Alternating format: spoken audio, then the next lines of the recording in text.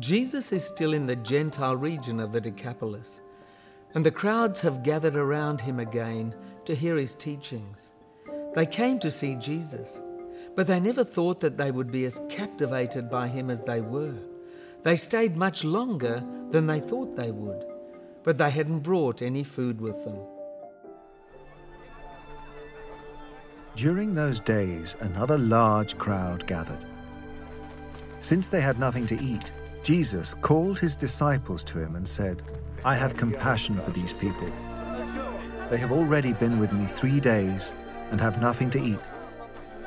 If I send them home hungry, they will collapse on the way, because some of them have come a long distance."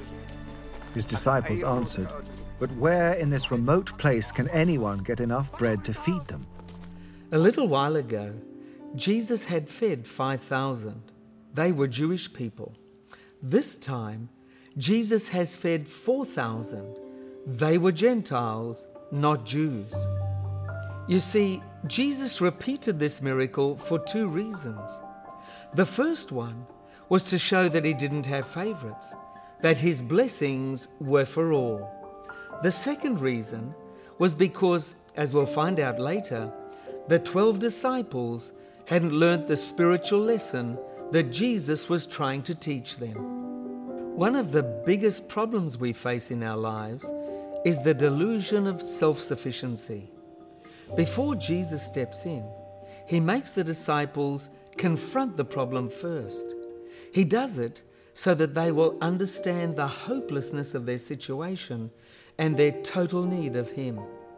It's only when they admit their helplessness that he intervenes. The Lord does the same thing in our lives too.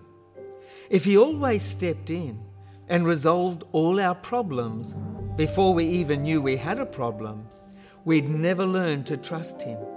We'd never grow to have more faith to know him better. Often, he lets us feel the weight of the problem that we are facing first. Is there a crisis that you are facing in your life right now that you cannot deal with? Have you accepted that there is nothing you can do to bring resolution beyond what you've already done?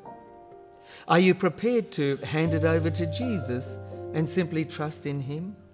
Why not give it a try and do it now? Tell Jesus about your problem, hand it over to him, and see what happens.